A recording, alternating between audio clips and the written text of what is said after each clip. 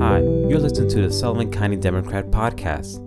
My name is Patricio Robayo, and today is November 20th. Here are your headlines.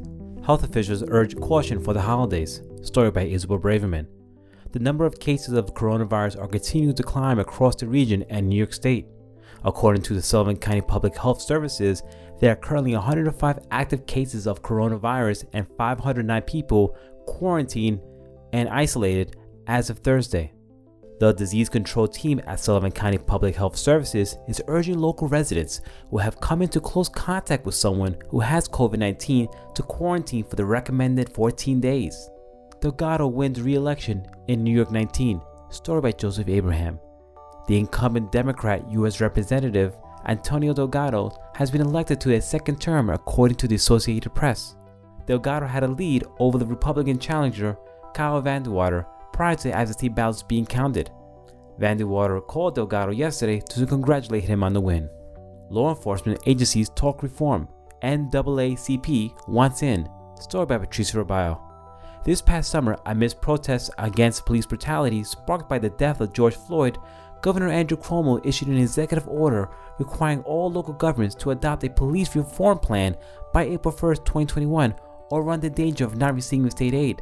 The Sullivan County chapter of the National Association for Advancement of Colored People, NAACP, is outraged that they have not been invited to any of the committees that have been formed in Sullivan County to help formulate a police reform plan.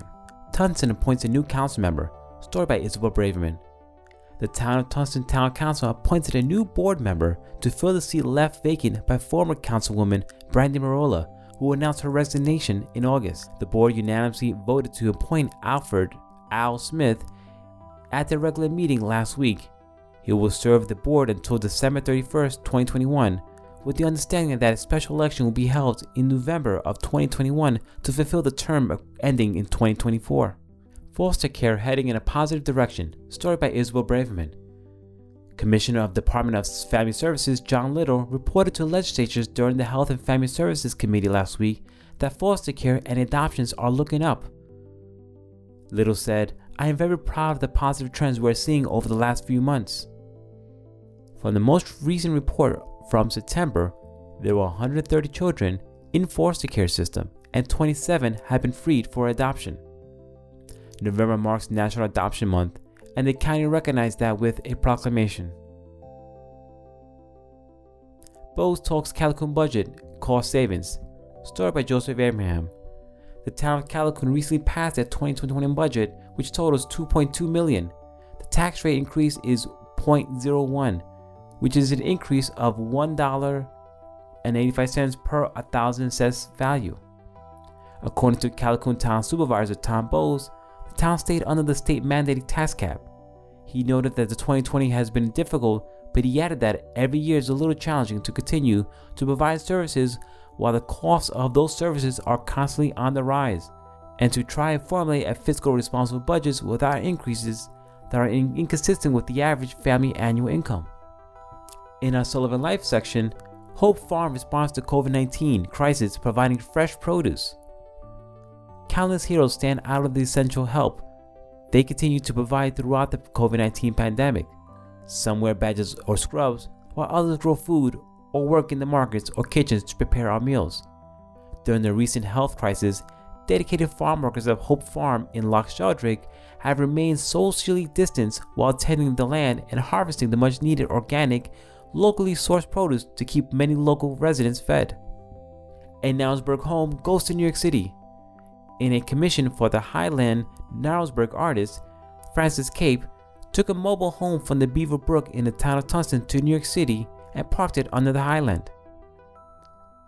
While their home hosted an exhibition of upstate artists curated by Ian Berry, then curator, now director of the Francis Young Tang Museum at Skidmore College, that was in October 2012. And in sports, deer season opens tomorrow. Will New York or PA take the home Democrat crown? On Saturday, November 21st, marks opening day for deer hunting season in the southern zone of New York. And with it comes the 47th annual Sullivan County Big Buck Contest to crown the largest buck harvested in either Sullivan County or Wayne County. And now that both counties are using the 3-point rule, whereby legal bucks need to have at least 3 points on one side, deer on both sides of the Delaware River are growing larger racks as well as bigger frames. Panthers on pause. Story by Richard Ross. Basketball, like wrestling and competitive cheerleading, have been classified as high-risk sports and were not authorized to begin practice on November 30th, unlike low and moderate-risk sports, including skiing, swimming, and diving, indoor track, and bowling, which have been given the go-ahead. See all this and more in the latest edition of the Sullivan County Democrat newspaper, on newsstands now. If you would like a subscription, please call our office at 845-887-5200 or visit us online at scdemocratonline.com. And don't forget to follow us on social media.